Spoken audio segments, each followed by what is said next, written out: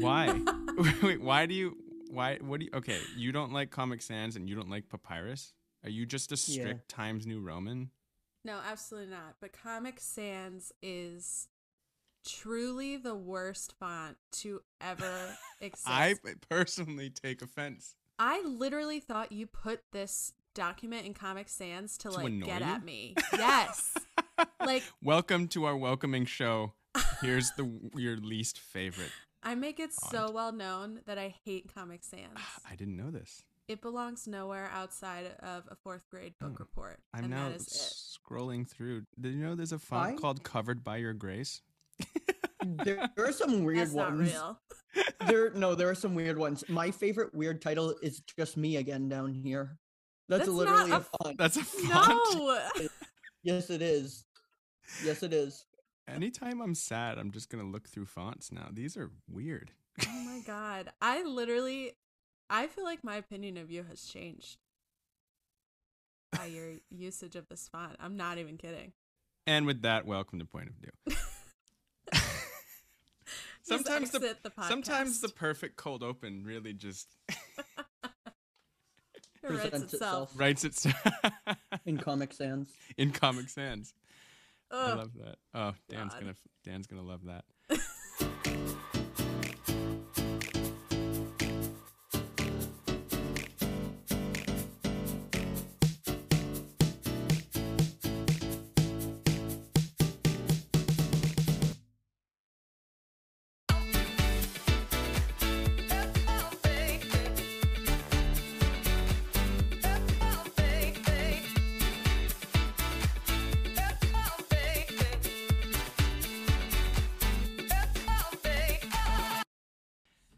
Nick, do you remember how to do this?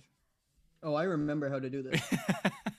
How are you? I feel like it's been so long since we've done this, even though we've hung out in the interim. And it's really only been a few weeks. In the interim. It has only been a few weeks. Nice microphone. Thanks. New one. Do I sound different? No. Kidding, you do. Right. You sound great. Better than you ever have. Fantastic. How are you? Are you a dead man walking? I asked you this earlier when we talked. I feel like I'm a little tired. I'm a little tired.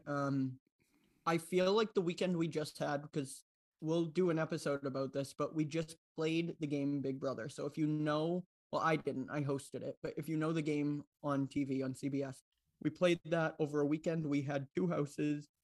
We had the keys, we had the veto ceremony, the veto medallion. We had everything. And I was driving people back and forth to the different houses, like the evicted people to the jury house. So it feels unreal. Well, you did a fantastic job.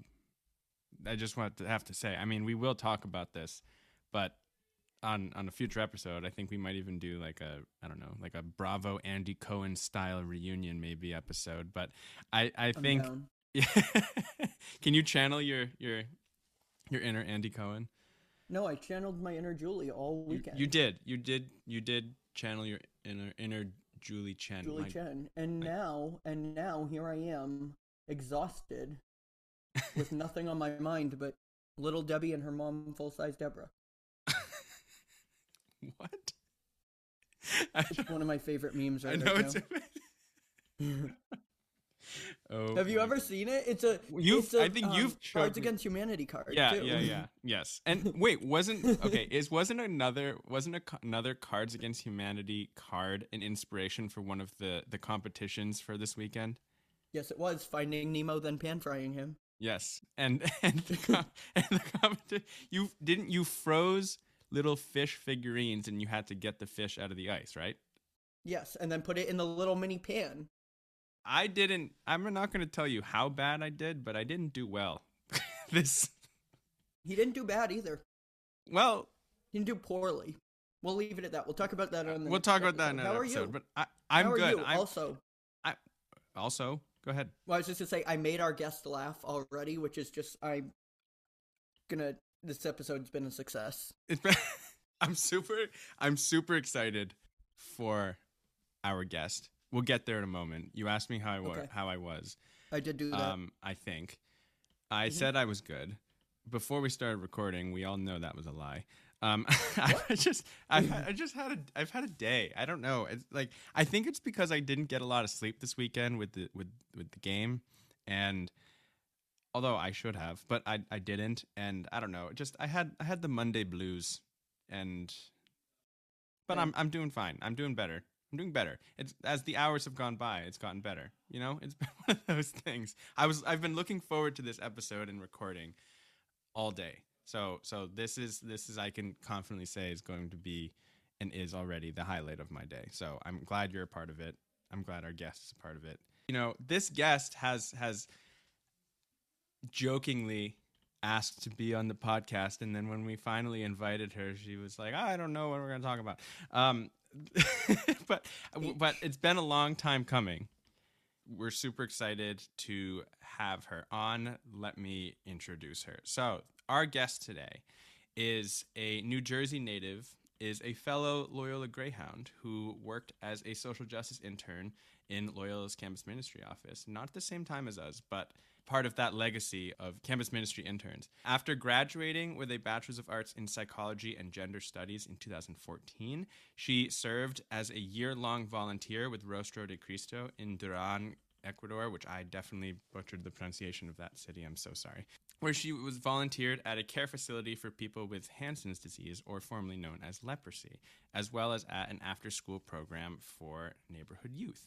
After being a year-long volunteer in Ecuador, she went on to pursue her Master's of Arts in Social Justice at Loyola University in Chicago, and she currently works as the Assistant Director for Social Justice in Loyola University Maryland's Office of Campus Ministry, which you and I, that's where we met her. She is a relatively new member of the Marvel Cinematic Universe fandom, as well as the Star Wars fandom, and I always appreciate her in real-time reactions to watching those movies on her social media pages. She is a good friend. I think I can speak for both of us in saying that, a good friend of ours and of this show. Without further ado, please welcome Emily Kane. Hi. Welcome. Yay, this is so exciting. Hi, how are you? I just sit and listen to that whole introduction of myself. It's kind of fun, right? How often do you get to Not often. listen to your resume be read to you? No, not often. I'm not sure that I would put myself in the Star Wars fandom. Okay. But I have now seen them. You've now seen them. Okay. Yeah. That's fair. That's going to be a hot take, but it's fine. We love those. It's all right. We love those on this show. I'll tell George. Probably. Lucas, that is. Oh. I was going to say, what does that have to do with anything? Probably not the first hot take of this episode, you know? No. But No. you so wait, talk a little bit about that. Like, did you get Disney Plus and you just decided, or did the pandemic hit, or how did you get into these Marvel movies all of a sudden? So it actually started with Game of Thrones. Oh, So okay. I was in my last semester of grad school writing my thesis, and I decided what better time to start watching the entire series of Game of Thrones than that semester. So I started watching and I was documenting it because like everybody had already seen Game of Thrones, and for me it was all new. So I started posting it on my stories, and then my friend from Loyola actually came up with a hashtag Kane of Thrones. And from then it just took off. And so I watched the entire series in time to watch the series finale with the public When it was released, yeah. when it was released. And I don't know, then it just kind of like snowballed to Star Wars because I had never seen a Star Wars movie. And then Marvel was a natural third option after that. So I've just been like documenting it. And it started before the pandemic, but then like once the pandemic hit, I was like, well, this is You had all the time all in the I'm world. doing. You know? Yeah. Yep. So they're all saved on my Instagram stories. So In the archive. Wait, In like the on your yeah, like you can look at them anytime. I can look at them? Oh, well, I know what I'm doing when we're done with this episode. That was basically my entire pandemic. It was just like fantastic. drinking red wine and like watching movies and posting on Instagram about it. It's so wonderful though, because as someone who has kind of like followed along with at least Marvel, Star Wars, I'm more of a casual fan, I would say. It's funny, like when you were watching the Infinity Saga, just knowing what was coming, I was like, ooh, like I can't wait to see how she reacts to this. Yeah, I had some major spoilers, like just by existing in the world and on social media. But like I was watching the first Star Wars movie and my dad walked in while I was watching it and goes, "Oh, isn't this the one where Darth Vader cuts his hand off?" And I was like, spoiler alert. I don't know. Hasn't like seen that movie yet. Yeah. I was like, I'm not sure. I guess it is. Like, so there are just some things you can't avoid, but some things I was very surprised by. I mean, Marvel holds up. That is a great like franchise. It's a commitment. Series. Yeah, it is. Because it's a lot of movies now. Like a lot. Have you been keeping up with them as they've been coming out now? No. I think I stopped at I haven't seen Black Widow. Or is that what it's called? Yeah. Yeah. Have you seen Shang-Chi? No. No. Okay. So you haven't Justin seen loves that movie. I love Shang-Chi. Do you really? Yes. Oh, okay. It's the first not like you and Comic Sans. I interpret everything as sarcasm. I love you do. I love Shang-Chi. It was the first Asian American or Asian superhero, not just he's actually Asian Canadian. But Asian superhero in the Marvel Cinematic Universe. So that. I wanted to get little like I'm about to hold up one of those Funko Pops. Like you know these little things with the blur is not working. But you never see these things? Yeah. These things? I want one of those for Shang-Chi, but I haven't gotten one. Not yet. No. Dare to dream. It's on the wish list. Maybe for Christmas. I did start the first ever Marvel movie I saw was Black Panther. And so it was actually the day that Chadwick Boseman died. And that night, my roommate and I were like, we should watch it. And so I am hyped for Wakanda Forever, but I've not seen it yet. Yes. I am very excited for that movie as well. I am very curious about how they handled his passing. Because obviously that was like they probably had a script written and then Chadwick Boseman passed away and they had to figure out a way. They weren't just going to recast. You had to handle that in a way that was respectful and everything that comes with that. So I'm very curious to see what it's about because I don't know.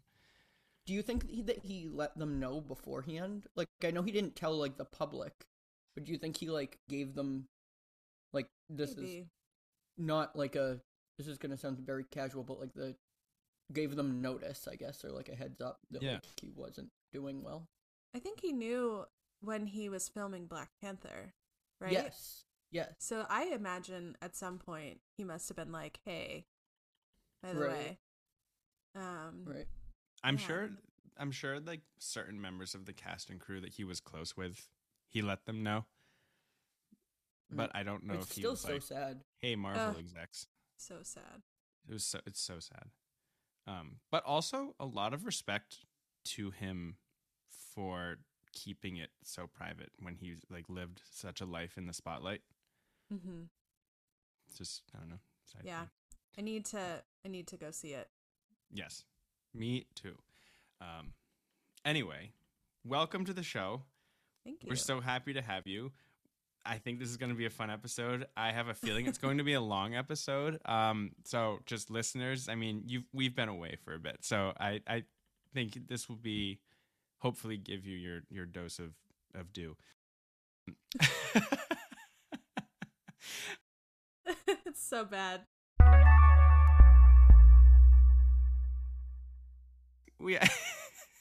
We ask our guests the same question. Would you like to do the honors? No. What would I'm kidding, of course.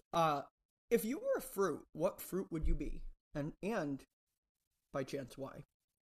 So Luckily, I had a lot of time to think about this question. I'm so excited for this. And It's been- Justin has been waiting for months for an answer to this question. Did you remember your answer? I think so. I remembered about like an hour ago that I did not cross-reference with Lupe. But I think I remember. Okay. So I would be a passion fruit, and Ooh. I'm not sure how familiar you are with passion fruits. But like just on their own, they're like really, really, really tart. Like you can't eat a regular passion fruit. It's just like too much. But once you like add it to things, or you like add lots of like sugar, or you put it in something, it's like delicious. One of the best fruits. So I think for me, sometimes I can be a little rough around the edges. And I feel like you guys met me through work. So like my job is literally to like care for people. So I like am not in that setting, but I can like be sarcastic. It can be a little like a biting wit, you know? So I think I'm a little rough around the edges. But when you get to know me and you know like who I am and my potential, then I can really like blossom into this like great, wonderful thing. Was that worth it? I love that. Was Is that worth the, it? Yes. the wait? That was fantastic. Yes. That was a terrible explanation. But I do No. love a passion fruit. I've said this before in the show, and Nick, I feel like you can agree with me, but I feel like so many guests come on and feel like they need to have this giant philosophical answer to it, and some people are like, I don't know, I think I'm this because I like that fruit, and that's just as easy of an like a great of an answer too. Like I just the interpretation of how people answer this question is why I really really like it, and I think that was a great answer. Thank you. I'm living proof that if you complain long enough and loudly enough about not being invited on a podcast, you can get on a podcast and share what fruit you are. What fruit you are. There is hope. See what I did there? Also, to all future like answer givers, I guess, guests, if you will, to this question. Yes, you're just answer givers on this show. It's fine. Like, it's not a big deal. No one is gonna have a better answer than me, and that's okay. Like, I just You took 3 tries though. You have to like. What was the result? What fruit are you? I'm a cherry. Let's It's talk a about wonderful hope. answer. It's a Let's talk wonderful about answer. Life is a journey. It's an evolution of fruit. Yes. And that's okay. So that's a great segue into what I wanted to ask you next. So you've given me so much advice just in general. I don't know if you know this, like you say your baseline is sarcastic, but you've actually given me lots of like really great things. To like specifically, one of the like best pieces of advice you've given me recently was I was struggling, maybe it was this spring, of just trying to figure out what my next step in life was going to be. And I find that a lot of members of our audience tend to be, around college age, maybe just out of college, maybe just before college, maybe grad school, that type of time. And I definitely am not alone in trying to figure out what comes next after college, right? Because whether you go to college or not, at least through high school, and if you go to college, all the way through college, your life is scripted. It's a recipe. You're going, dot, dot, dot, dot. And then when you graduate college, you get to do whatever you want to do, which is a great liberating thing, but it can also be a really stress-inducing thing. Terrifying. For someone who, wants a plan, is used to a plan. It's awful. So I wanted to just kind of ask you. Well, actually, I should probably share the advice you gave me, which was instead of. Say. Yeah, she gave me advice. It was great. Big not going to reveal. share it. I'm not going to share. She said, "Justin, nothing matters anymore." Sometimes that's the advice I give. The piece of advice you gave me was when there's a lot of pressure to look to next stage, what comes like way out, just figure out what the next right step is. And that's really what I needed. Is I was trying to figure out like what job I was going to do, what if I was going to do grad school, what path, if it was a doctorate, PhD, PsyD, master's, what. and I was super overwhelmed because I'm like, okay, should probably start on a path that's like, okay, this is the career path that I'm taking. But really, the advice you gave me was just simplify it. What is the next right step for you right now?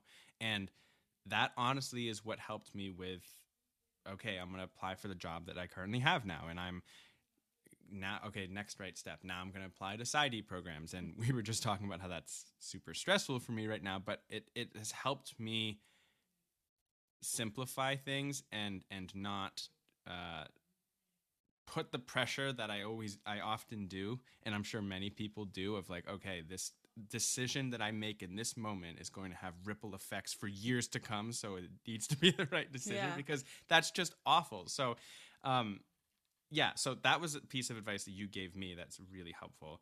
And so I want to ask you, one, is there a piece of advice that you have been given that has been helpful to kind of set you on your own trajectory?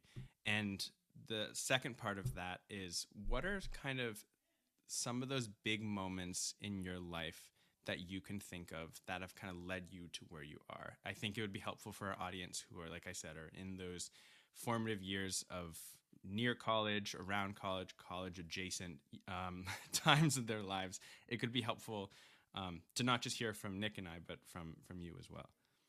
Got it. And I thought we were going to open with the hard questions. Yeah. Best advice of your life. Go.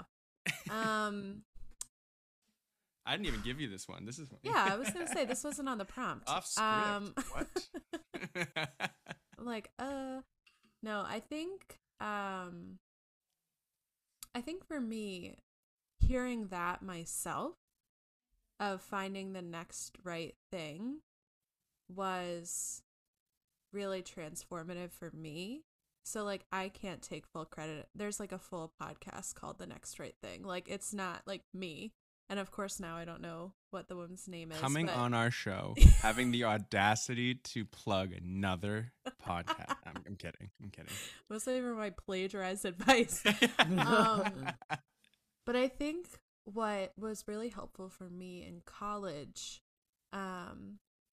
was so I came from, I guess, like a first gen family, which I didn't fully identify until later. I had some external folks in my family who had gone to college, but neither of my parents had graduated from college. And so there was a big push, right, of like, you have to go, you have to do these things, you have to get a return on our investment, right? That was the big phrase, return on investment. So when I was graduating, I was like really stressed and trying to figure out what I was going to do. And I was trying to convince myself to go to grad school. I was like, that's the only way that I can achieve what I'm meant to do, which I didn't even know what that was. And so I had to take the GRE, and I kept putting it off, and I kept putting it off, and I kept putting it off. And every week, awful test. I hate that. Which that's a whole nother issue. But I would come in to my supervisor, Pat Range. I'd come into his office in campus ministry, and he's like, "Did you schedule your test yet?" And I was like, "No." And one day he just looked at me and he was like, "Do you want to take the test? Like, do you want to go to grad school?" And I was like, "No, I don't." And like, somebody just granting me the freedom to say like, "No, I don't." And asking me even like what I want rather than what I think I'm supposed to do was so liberating. And like, that's not to say like, oh, then you make that decision and it's easy from there on out. That's just step one, right? Is making the decision. But somebody allowing me the space to think about an alternative was really, really helpful. And then I could start envisioning, what would my life look like if I got to choose what came next? And that's where I started exploring like years of service, right? And that's what I was figuring out. Okay, maybe I want to do a volunteer year. So like, what would that look like? But that's really how I lived 5 full years after I graduated college. I was changing locations, cities, jobs school every year, up until I came to this job now. So it's not to say that it's like not terrifying, because it totally is, but being able to trust, like, if I can get a sense of what feels right for this next step, I don't have to know where I'm going to be in 15 years. Like, God, that's so much pressure, So it's like, I just have to figure out where next, because like you said, it's like everything was prescribed up until you graduate college, and then it's like, well, here you go. The world's your oyster, for better or worse, right? Like, but I think my decision to do a year of service was super transformative. Going to a new country, not being able to speak the language very well. I was thrown into a completely new environment. I lived in a community that was really not formally recognized by the government. It kind of popped up informally as people moved in from the countryside to work in Guayaquil, in the big, like, economic capital of Ecuador. And living with people who are experiencing poverty, material poverty, right? Like, day in and day out in that setting. I mean, there's no way that doesn't transform your life. Yeah. I came back from that year just being like in awe of the people that I lived in community with, and coming back looking at this world, right? And being like, what am I doing? Like, what am I doing? Yeah. And there's just like the Jesuit Volunteer Corps has this phrase that they've coined, but I think everyone who does the year of service kind of experiences it. It's like ruined for life. Right? Like, once you experience that, you once you open your eyes to how the majority of the world lives, it's impossible to unsee that. Yeah. So that's like a major turning point for me, and like my interest in immigration, which is like what I focused on in graduate school, and my desire to find a career path that was meaningful to me, without a doubt, the most transformative experience of my life.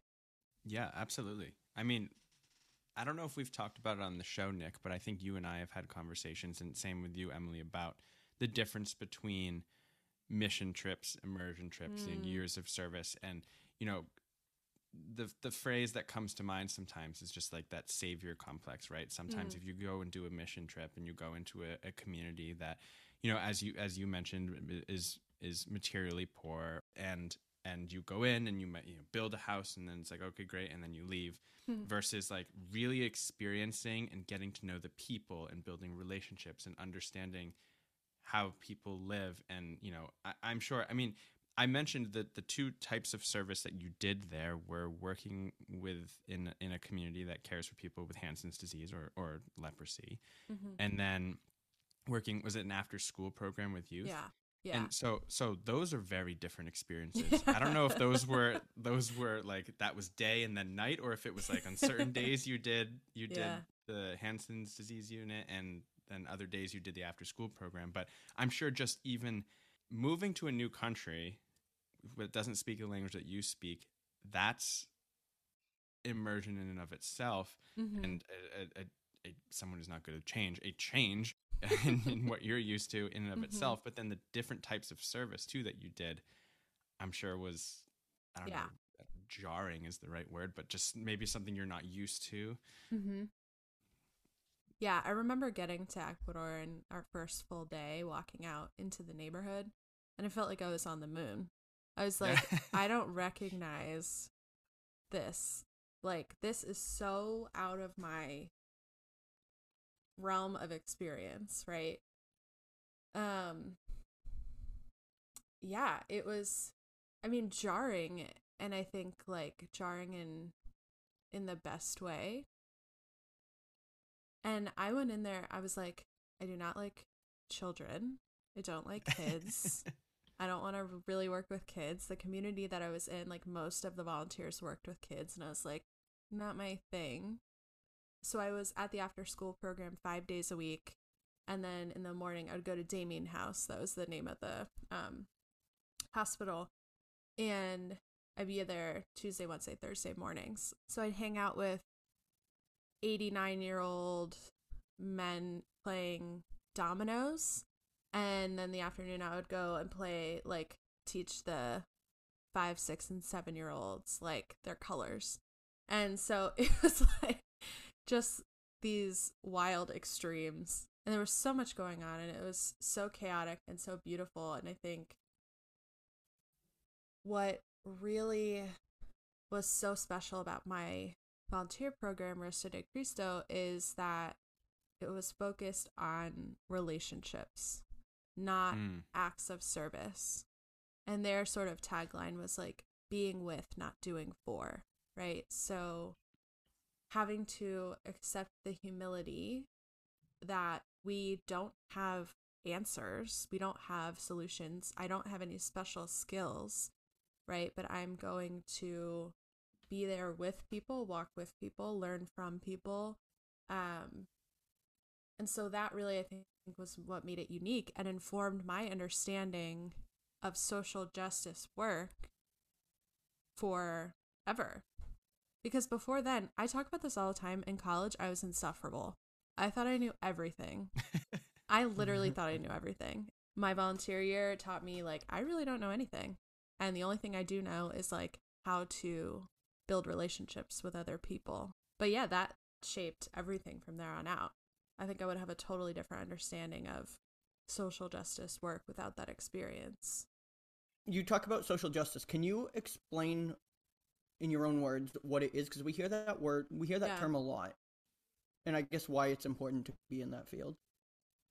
Yeah, so this is like a hard question. It feels like it should be like a softball question that I'm like, totally, I have like my clear-cut answer, but I think it changes all the time. You're a master in it. You know? Yeah. It's so horrific. Yeah. I mean, I'm just like, I guess. Yeah. But for me, like, I see social justice as the circumstance in which we are living in right relationship with others and with a higher power, right? God, whatever you want to call that. And that right relationship is a very, like, that's a very Catholic phrasing, but it's one that really resonates with me because in order for me to be in right relationship with others, I can't be benefiting from a system that oppresses others, right? I can't be utilizing like 700 times the energy consumption, right? That like, so that other people around the other side of the world like have to suffer from the effects of that. Like that does not equal right relationship. So it's a little amorphous and it's not my best answer. My grad school professors might not be thrilled with me, but like that fundamentally is what it comes down to for me. Am I in right relationship with others?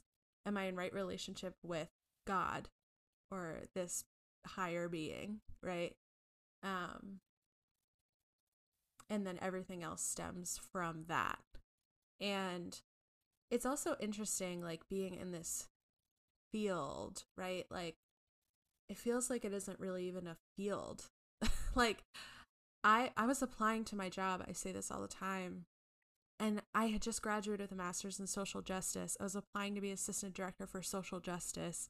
I was like, if I don't get this job, I'm never going to get any job because this is like the most qualified I'll ever be to do anything. Like, so, but it's really, I think so many people do this work without this title, right? The vast majority of people do this work without it being explicitly labeled as social justice.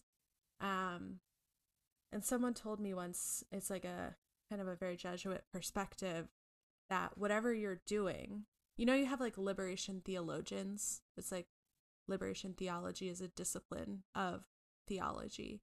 So you have these people who are liberation theologians.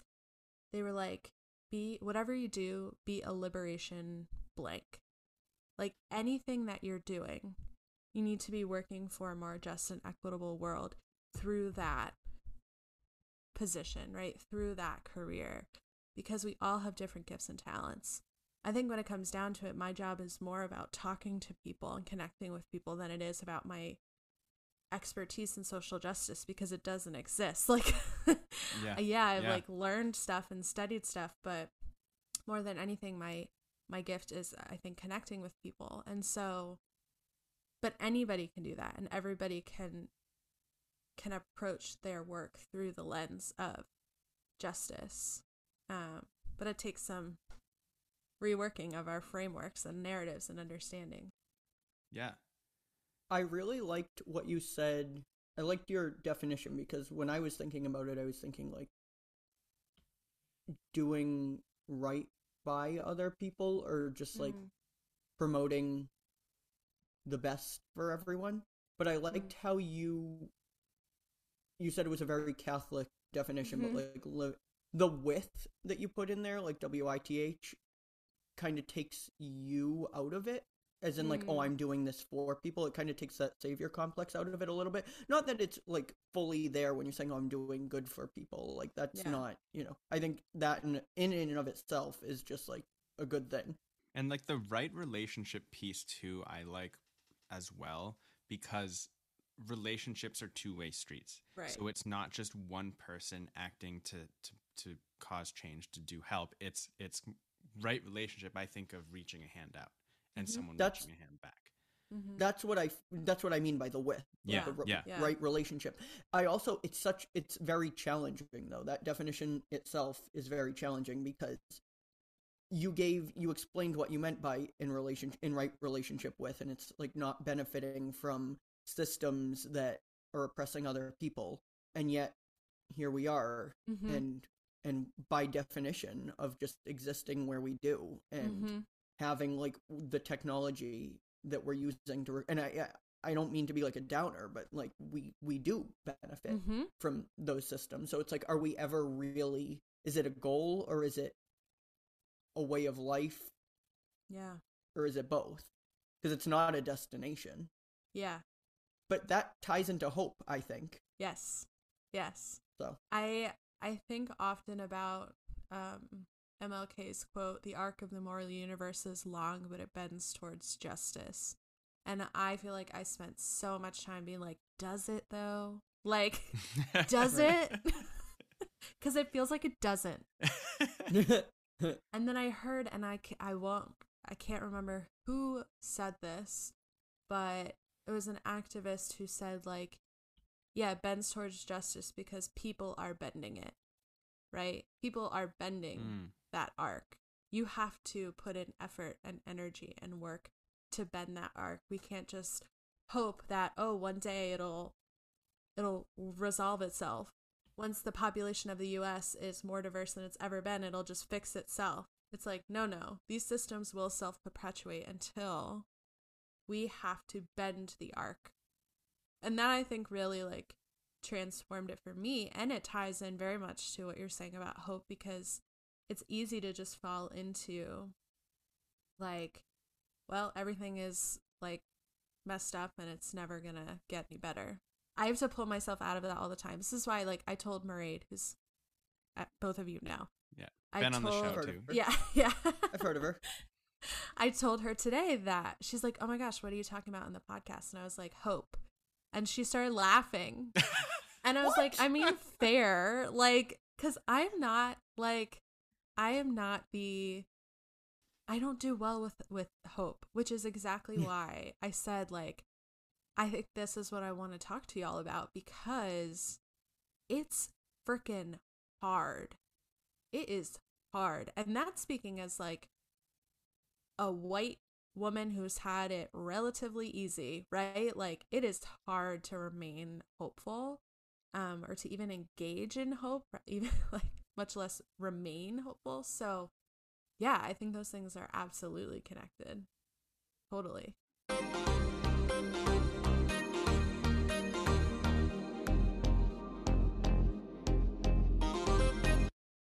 Before we do a deep dive into hope, because I do want to do that, and being the optimist on the show, I think really you're outnumbered. I'm Nick, I don't want to speak for you, but let us just enter a place that is, void of all hope, which is the world of politics. Recently, and I think this ties into it. This isn't me just being like, let me just suck the air out of the room. Although I do that too. You're only the optimist by default. By default. Okay. It depends. If I'm at my family dinner table, I'm not the optimist. But it's everything it's contextual. Everything's contextual. Mm-hmm. We needed an optimist, so we were like, all right, we'll give it to Justin. The point of do should be positive, right?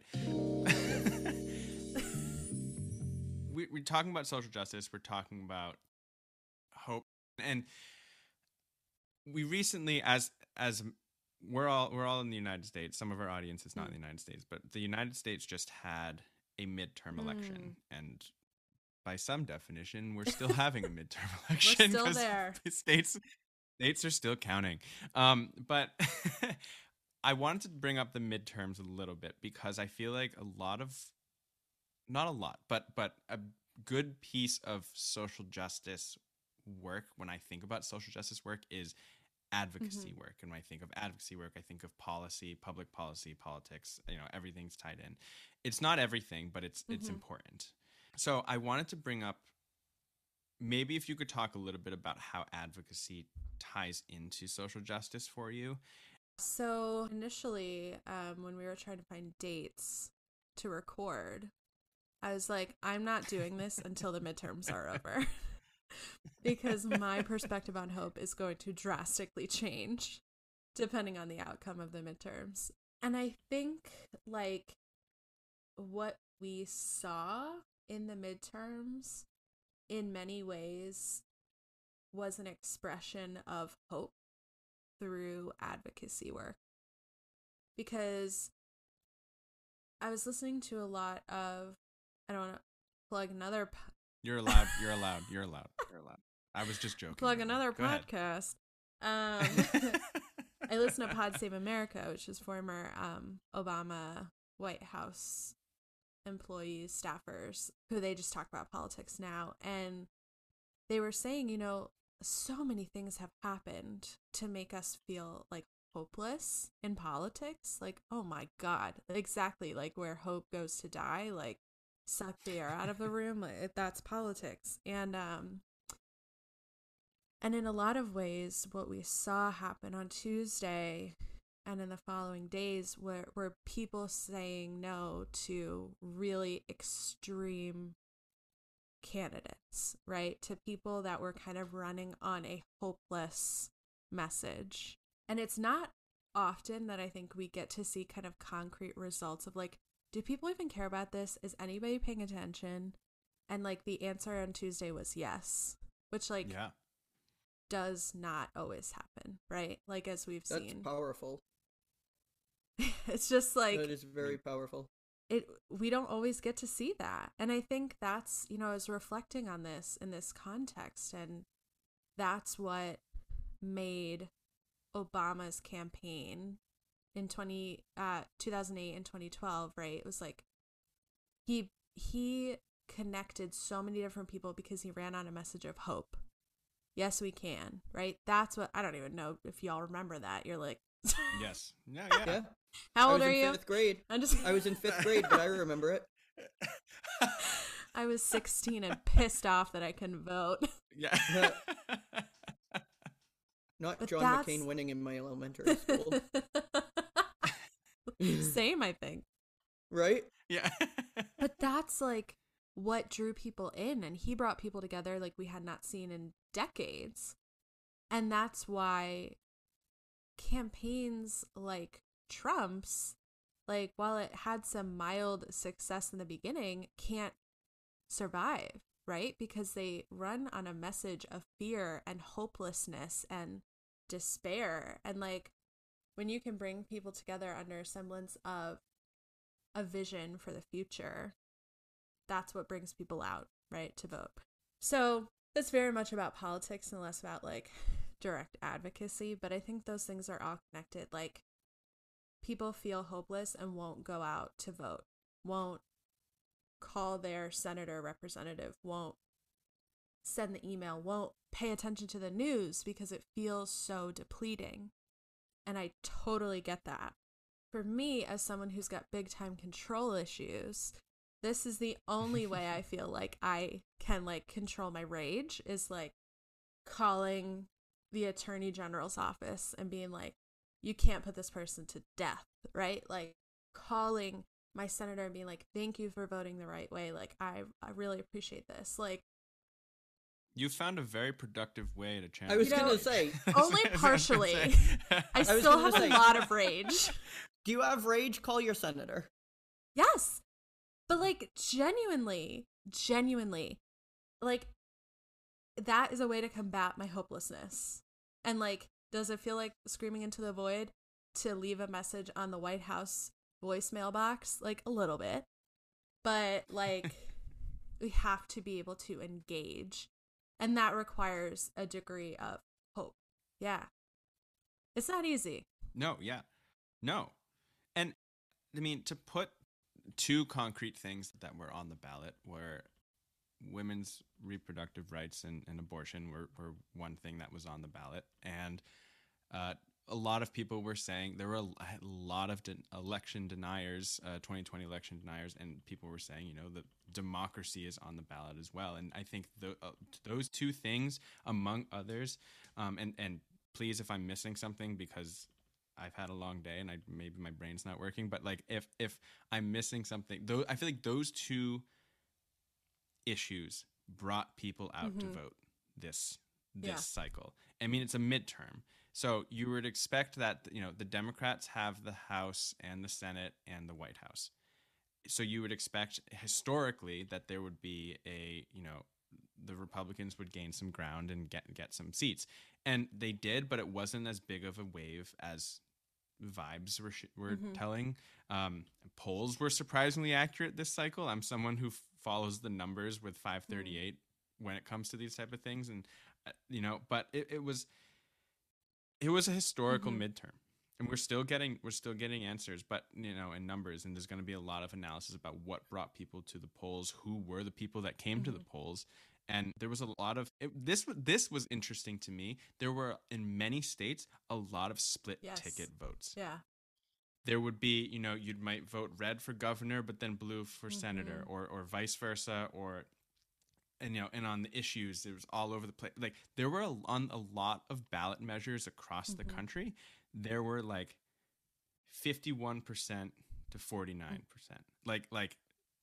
Just I think democracy came out on election day on November 8th because it was fascinating to me how there weren't really landslides, but there were people spoke with their vote.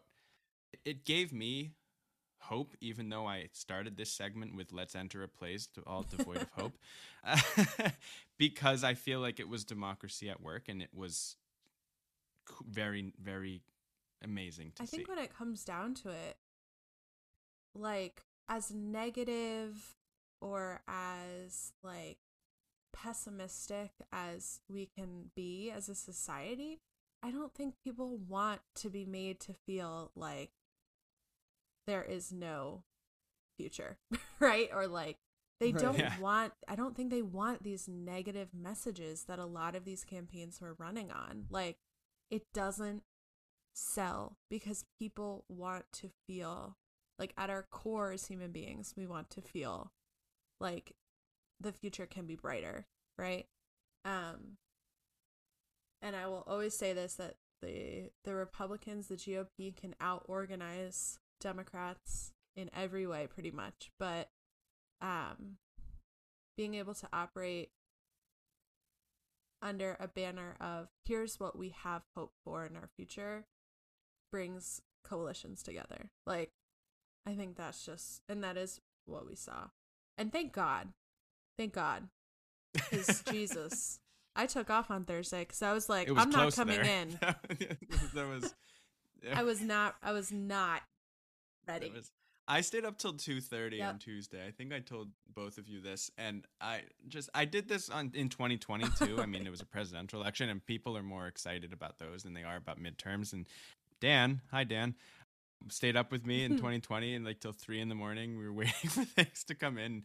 I don't know why I did this for the midterms. I think it's just, I don't know. I'm just so fascinated by the democratic process, but I don't know. It was interesting to me, and not even just the big races, not even just, you know, the toss up Senate races, toss up House races, but ballot measures too. I think they had a big night, like marijuana, you know, was legalized in five states, I think, on election day, when a woman's right to an abortion was on the ballot. Women's reproductive rights were upheld in every state that it was on the ballot. Like those things too, not just the candidates, but the actual measures I found were fascinating to see. Right when as well. we were on the brink of like, I swear to God, if this doesn't go the right way, it's gonna be like we were teetering on the edge there, and like I have a renewed sense of hope that like seeing what happened on Tuesday. But that's why I was like, I'm just unwilling to discuss before these results come out because I'm too stressed. I have a thought about, I mean, Justin, you just mentioned how the ballots were not one color this time around. A lot of purple. And this might be a pessimist, right? And this might be a pessimistic thought, but it's just something I've been thinking about, or have thought about in the past. My observation was that this was the first time that many people who have experienced a lot of privilege, just I'm speaking individuals, not like, I don't want to generalize, saw themselves on the ballot a little bit. And I feel like it was interesting.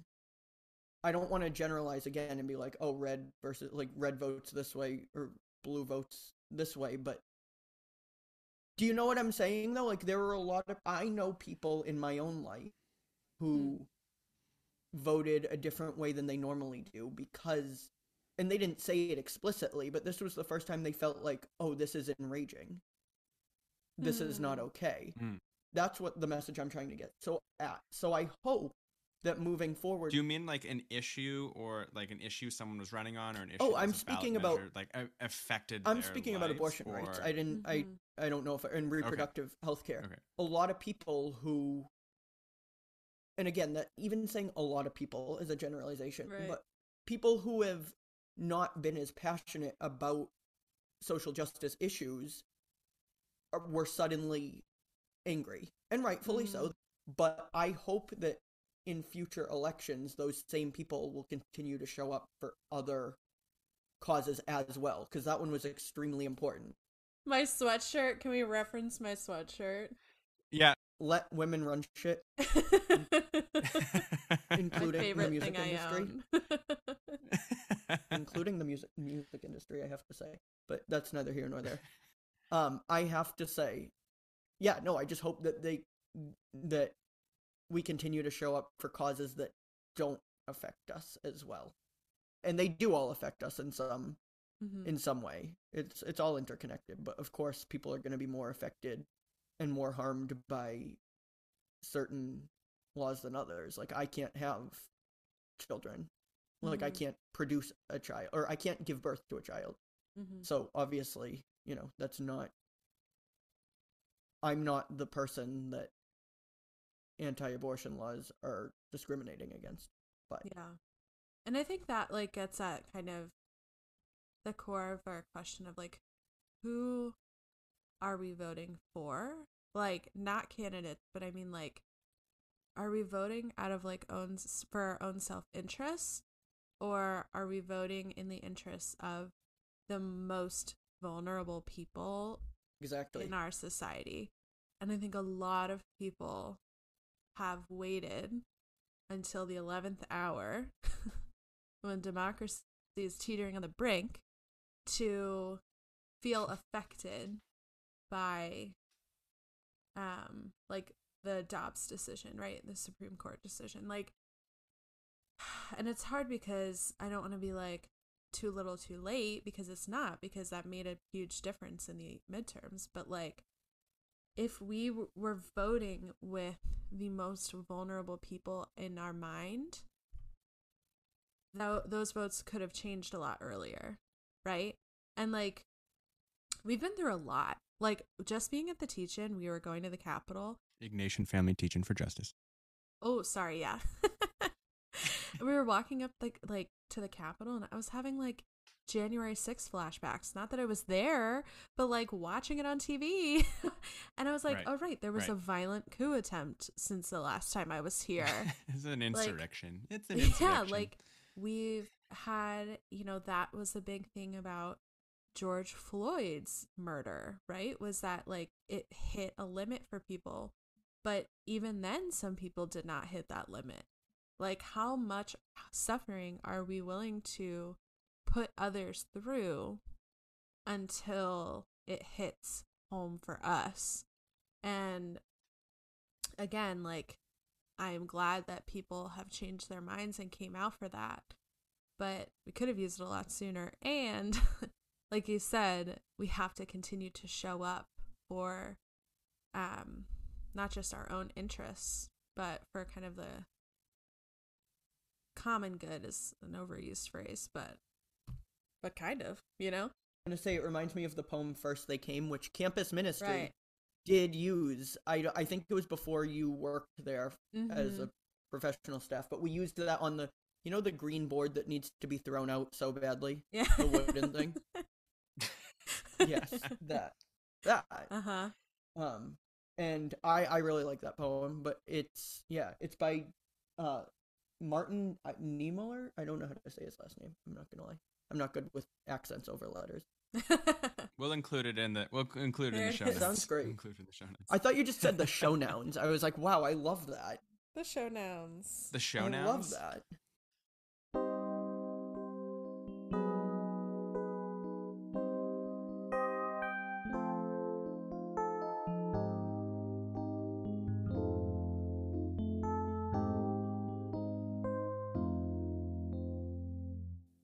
So, another controversial topic in society, religion. Religion and politics. This This is why you brought me here. Exactly. Hey, Thanksgiving's coming up this week, so it's. I'm like, it is not family holiday until my grandmother calls me a communist, So it just I'm happens. dead. It always I'm happens, dead. so it's fine. I want to bring in another topic, controversial topic, because religion and politics. I guess that's what we're doing on this episode with you, Emily. Thanksgiving's coming up. It's a wonderful time to do that. But the three of us did meet in an office of campus ministry at a Jesuit Catholic university. I think that's important to bring up, and religion has played a role in different role, but has played some sort of role in the three of our lives. And the reason I bring it up is because in what we were just talking about, there's a dichotomy between the religious. Mm-hmm. I find Woof. where there's some people with certain religious beliefs that lean towards one way of the political spectrum. And again, this is overgeneralizing. And then there's another section of the religious that lean toward the other way of the spectrum. And that's fascinating to me in the world of politics. But then also, and Emily, you brought this up when we were planning for this episode, you mentioned that some of the most longstanding social justice movements that still have traction and are still kind of, advocating for different things have come out of churches and been founded in churches. So I don't know if I necessarily have a question with what this kind of section of the episode, but I did want to bring the conversation towards it because it's religion is fascinating to me and its role in all of these things that we've been talking It's about. messy. It's super, super messy. Yeah, I think this is something that I've reflected on a ton as my personal relationship with religion, organized religion, has shifted. I have gotten so frustrated and jaded and like pessimistic about like so much of organized religion because of what we see and like these just like really well organized strategic moves to weaponize religion. And then at the same time, you have the Poor People's Campaign, right? Which started with Martin Luther King Jr. Like, you have these super long standing movements that have their base in a community of faith. And I'm like, how do these things exist at the same time? How do I reconcile my desire to work for justice when I'm struggling with my faith? But there's something so powerful by recognizing that, like, the reason that I think the reason why these movements that are in faith communities are so long standing is because you have something to look to. You have values that connect to you. You have a sense of something greater that gives you this like life sustaining hope. I've never said that word so many times in a conversation, but like this is something I told you before, was like, it is so easy to just get burned out, right? I always tell people, you flame out like a dying star, because it's just so big and so emotional and so difficult to like look at the world, that if you don't have something, a greater vision to look towards, it's easy to just like flame out. And I think that's why they have such like power in being able to work for justice. But it is like totally, it's a confusing place to be. It's a confusing dichotomy. Yeah. I think you've helped me a lot with that through college and after. You showed me a book that I read. Actually, I think it's on my night table right now because I was referencing some pages, but Jesus the Rebel. What a legend. And just love that book. Love it. That guy would hate half of his fault. No, I'm kidding. He wouldn't hate because he doesn't well, hate. He doesn't I was hate. like ready to jump on board. I'm like, Right? Like, well, no, okay, maybe his human side would, but he also had a divine side. Okay, guys? Like, come on. We're theologians. If I were a one of the disciples, I would have been one of the people that were like, "Excuse me, don't talk to Jesus," and like he would have been like, "No, it's okay." Like I would have been like, "Please don't talk to Jesus." I would have, because they did. The disciples totally did. They were like, "Jesus, we'll handle it." Like, well, let's, yeah, this man, step away. He's a sinner. Like this man be sinning. We've got this. Anyways. The reason I bring that book up is just honestly, you only really need to know the title, right? Jesus was a rebel in his time. And I feel like oftentimes people, social justice advocates or people who work for social justice, really working for change, working for systemic change. And that's what Jesus did. And that's kind of where my interest in social justice was founded. And I often say that my faith is rooted in the life of Christ and the Gospels, because I find my motivation and inspiration from those stories. I especially appreciate his interactions with the Pharisees, because the Pharisees are always like, this is how it always is. That's what I'm saying. Like, he's like, no. That was a good Pharisee he's like, impression. No, yes, thank you. I've been studying for a while. And it's like, he's a tax collector. Why would you do that? And it's like, what? He's a tax collector. Like I love how sinners are either tax collectors or prostitutes. It's like there's no in between in the Bible. It's just like you either collect taxes or you're really having sex. Like that's like that is what you are in the Bible. If you're that's how they describe sinners. Anyways, so I don't know. That for me, I guess that's where religion for me, that's the role that it has, because it's as you were saying, there's that something bigger. It's something you're that's your set of morals that it gives you, the virtues that you're raised with. It's where I have issue with religion, or I'm just going to speak people who listen to the show know that I'm a Catholic.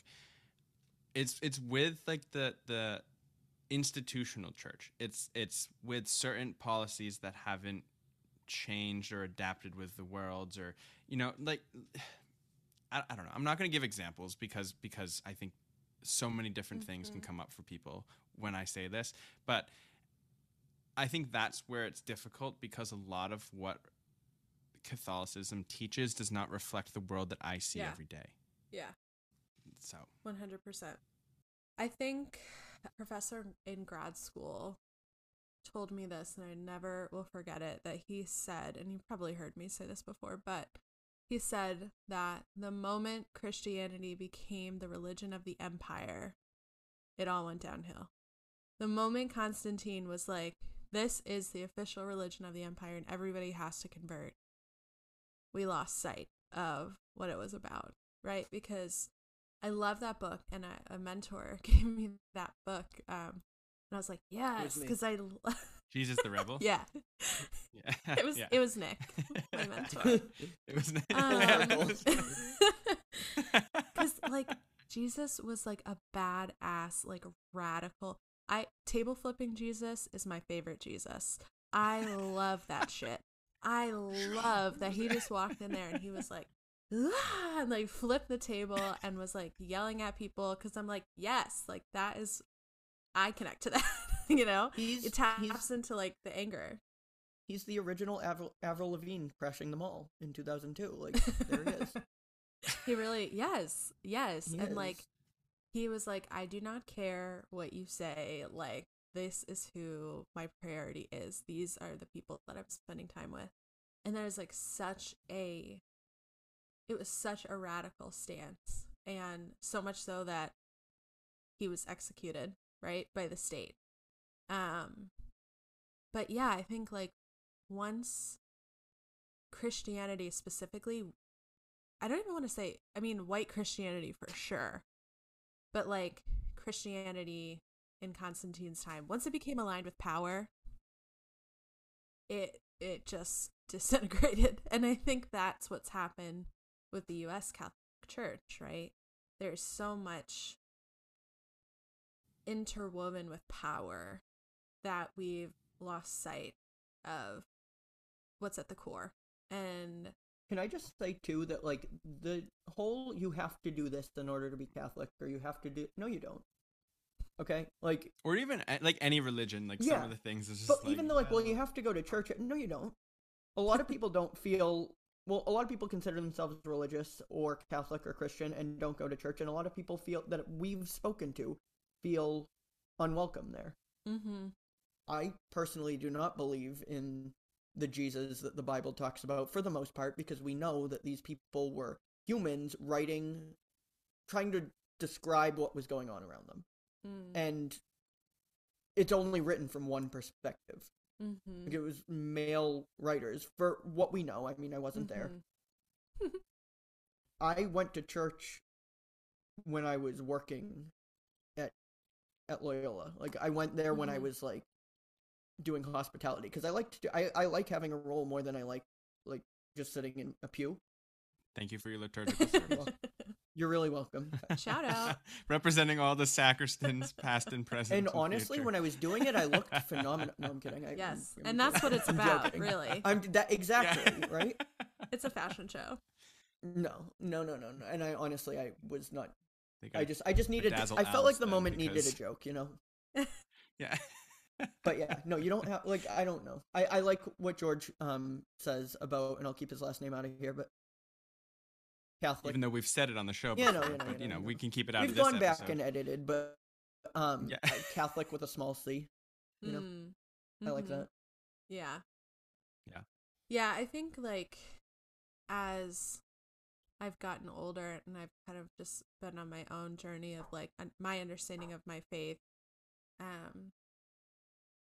I moved a lot towards, and I talk about this with people in the office. I've been really drawn like to the Quakers, in the fact that that like there is communal worship. I don't love that phrase worship, but like there's communal wisdom. Like every person within a meeting has wisdom to share, and that you don't require like an intermediary with God, and that has really resonated with me.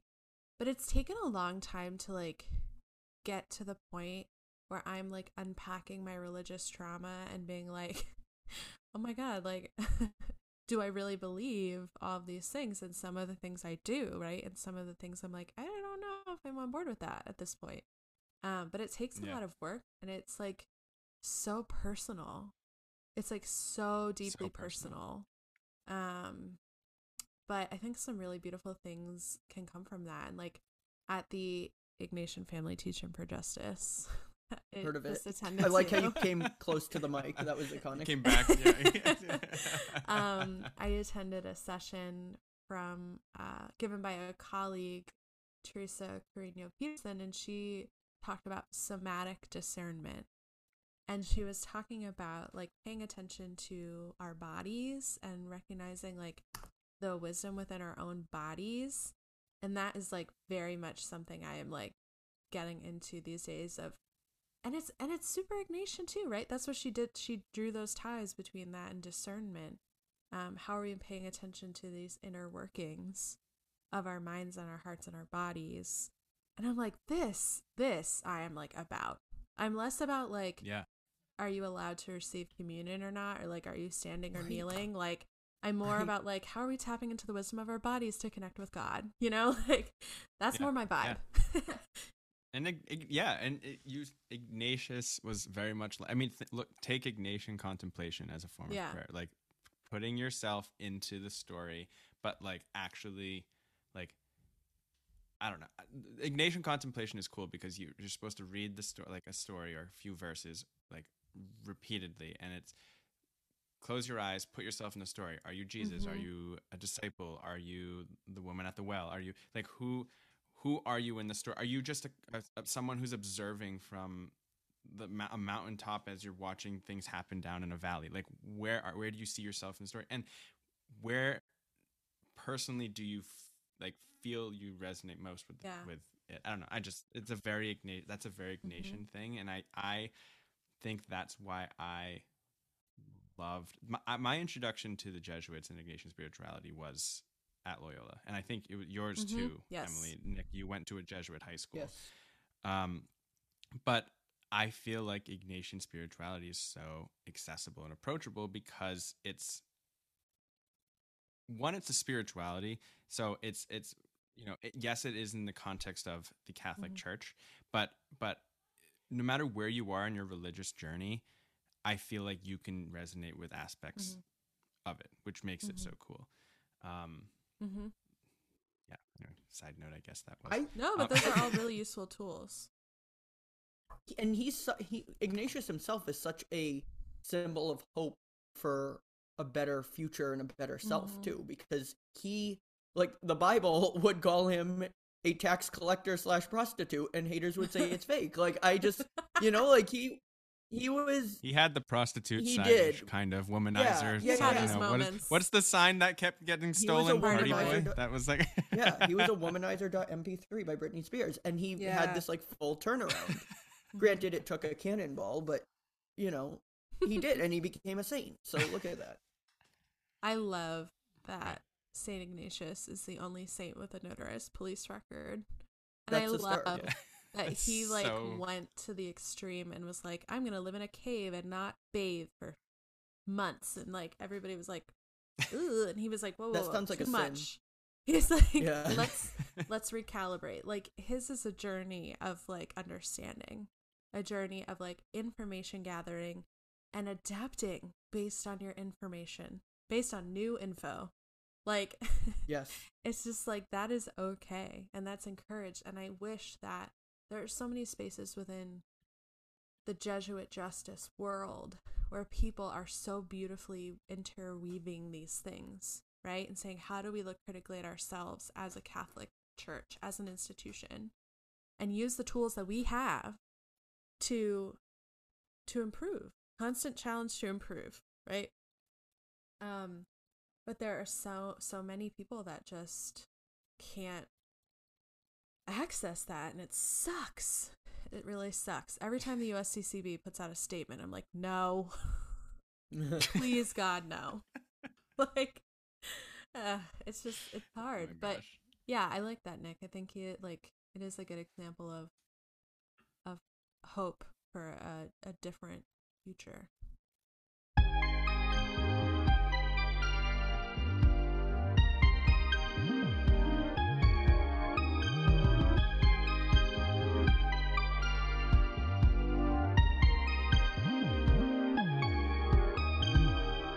As we kind of bring this episode to a close, we've talked a lot about. I want to end it with a quote from someone that we all know. We've talked a lot about hope. We've talked about kind of the relation between faith and hope, and someone that we all know, a colleague of ours, Reverend Scott Adams, said that hope is a confident expectation, and I feel like that framing of hope is it. I've said the word fascinating so many times in this episode, but it's fascinating. I feel like David Attenborough. Sir David Attenborough. So, but I feel like that's such a unique framing, and an uplifting perspective from a man who has a reserve of hope that will not dry up. If you know Rev Scott, you know that he is someone who, in the darkest of times, will still have some light and enough to share. And so, with that framing of hope is a confident expectation, we've talked about kind of like structural hope and personal hope. I want to ask both of you, and I'll answer myself. Where do you find your personal hope nowadays?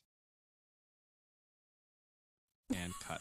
I have an answer. I think I have Oh my an god, answer. I don't have an answer. No, but it might be like pulling it out of my ass. Like I was just gonna say what a belief and what I can't access. Like I was gonna originally say like holding on to what I don't have, but I don't mean it. That sounds like a materialistic thing. Like I'm gonna get that car. Just kidding. I hate cars. I hate cars. I will stick with my Subaru for as long as I live. I love donuts. I'm still driving the car I learned how to drive in, Nick, so I love it's okay. That. Her name is Lil Blue. I love that. I love that. Low Blue or Little Blue? Lil. L-I-L. L apostrophe. I see. I like the rapper. Yeah. No, but so that's one. Just like when you don't have what you need, and by what you like, I'm speaking more from like an idea, not like physical things. I'm not talking about material things. I'm not even talking about like food and like shelter, because I've just admittedly I'm privileged enough to have those things, but I mean like something. If I need healing, and I don't have it in the moment, and just believing that it can happen, it's holding on to the idea of what you need. Because without it, you don't have it anyways, and it's like you're either gonna have it in your mind or you're not gonna have it at all. I like that. And if that was bad, I'll put it right back where it came from. Enough out of me. I'm really curious to hear Emily's answer, not to put pressure on you, but like you're like, should we save her for the finale? I don't know, like for the end, the finale. Well, if you have an answer, then sure. I have one. I don't know. If this sounds cliche, but I find hope in people and in community and in my friends and my family. I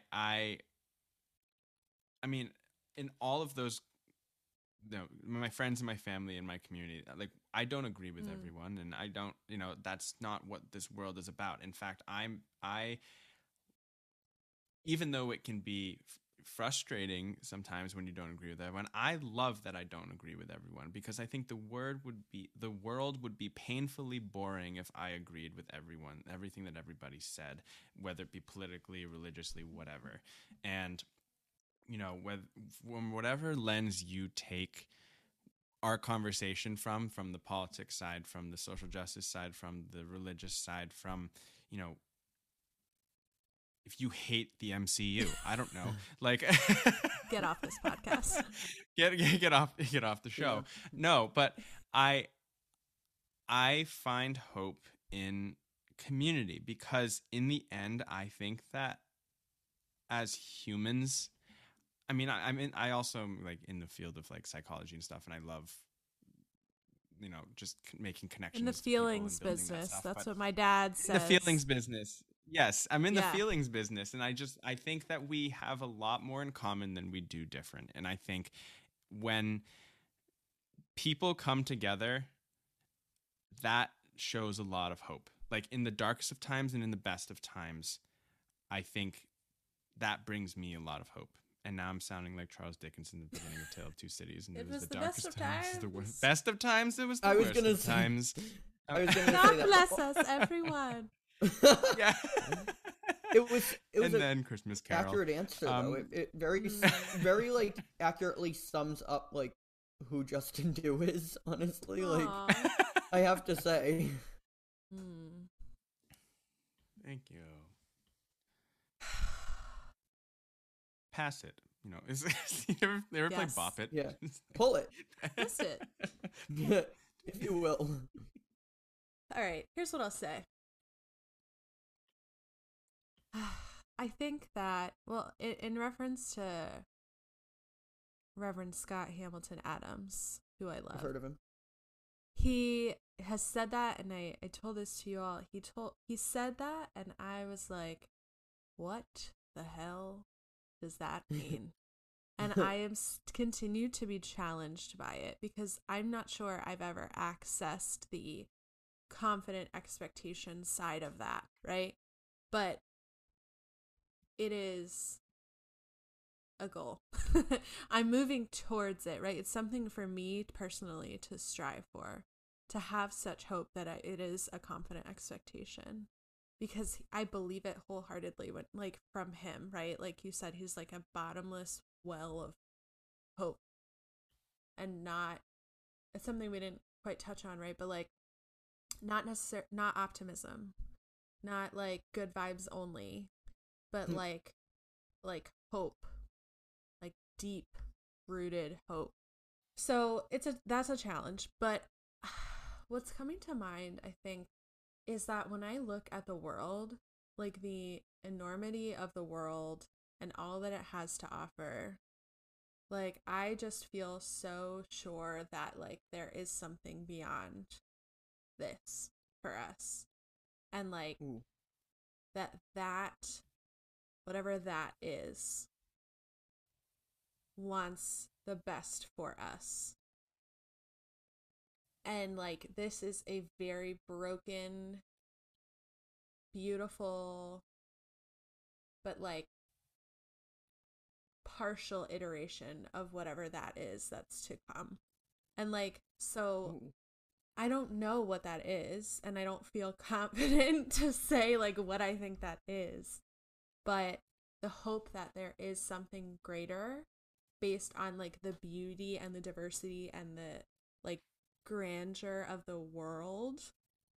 I'm like, okay, like there is something else, and like that gives me this like more sustained hope. So when I wake up like this morning and I'm in like a really crappy mood for like no reason at all, it's like to draw you out of that, like to think that that's where I started this day, being like, all right, I want to get out of bed, and like now kind of sitting here feeling like that awe of like the world and feeling that hope, like hello, like that is what gives me hope. Yeah, To quote I Patrick, love that. And go ahead. Oh, yeah, go ahead. to quote Patrick Star, forget my dumb idea. That's great. To quote That was so Patrick good. Star, That was so good. I will never recover from that. To quote Patrick No, that was Star. really good, and I agree with what you said. And Justin has something more important to say than what I just did, so I'm gonna let him take the floor. No, it was not. I was just gonna say that as someone who woke up on the wrong side of the bed today as well, And I said in the very beginning that I felt like this was going to be the highlight of my day. That it most definitely was. I just so much enjoyed this conversation. That answer to what brings you hope, it was so... I think it was, and this is in the best way, it was like concrete yet abstract enough that I think anyone can kind of take something from it and that they can relate to. Like sometimes it's not, you can't put your finger on what it is that gives you hope, right? Sometimes it's just a feeling. Sometimes it's just an experience that happens and you can't put words to it. But that's why, you know, they say actions speak louder than words, emotions speak louder than words, all that. So I don't know. I think there's so much wisdom to what you said and what you shared in this episode. And I'm so glad that we made this happen. So thank you for being here. My first podcast. Yeah. Hopefully not your last. You're really good at it. Hopefully not my last. I listened to enough. So, this is the tease that in season 3, Emily's our third host. Yes. I have gotten him to use seasons. Oh, shut up. This is... I hate you. I was seasonally against my marketing seasons. brain. I was like, but no, we're I mean, just I said we didn't have to use them. But I know, and now people call it that. He's a anyway, marketing and genius. now I'm calling it. Well, I mean, I wouldn't say that. I'd say more like connoisseur. No. I love this. Thank you so much for tolerating my annoying whining about wanting to be on the pod. I have to say this was one of my favorite episodes. It was very restorative. Ooh. The only thing we're missing is a grounding practice. And then it would really be like my stamp on it. I was going to say, we need your Guinness shirt if we're going to do that. That was the worst. Oh my God. Thank you again, Emily. We really appreciate you being here. You always have so much wisdom to share with us in our lives, so I'm just very grateful and for you to be on this episode to share your wisdom with our audience. I already know Nick, so many people that are going to be so excited about when they hear that you're on it. Like, I just can't wait to start telling people. I mean, that's record number of views. Yeah, you know. This is a ratings ploy. You know, I'm going to get off and text Elizabeth and Rachel and be like, guess who we just spoke to. Live. They're going to be like, she never texts us back. Oh, that's all right. I don't either. I never text anybody back. It's not personal. Yeah. That's all right. With that, my name is Justin Dew. And I am Nick Gervasi. And you can reach us at our email, pointofdewpodcast@gmail.com, or by sending us a voice message on our website, anchor.fm/pointofdew. Follow us on Instagram and Facebook at Point of Dew Podcast and Twitter at Point of Dew. If you enjoy our show, give us a rating or review wherever you get your podcast, or share us with a friend or family member, especially as Thanksgiving rolls around. We really appreciate it and are truly grateful for all of your support throughout this show's existence, I guess. As always, we hope you have a wonderful week, but also month. We're not going to see you until December, so hopefully this episode gives you the daily dose of dew that you need. And thank you for listening. Until next time. Hey. If the other side is a sad story, we'll make good out of it, because we count the times when we were together.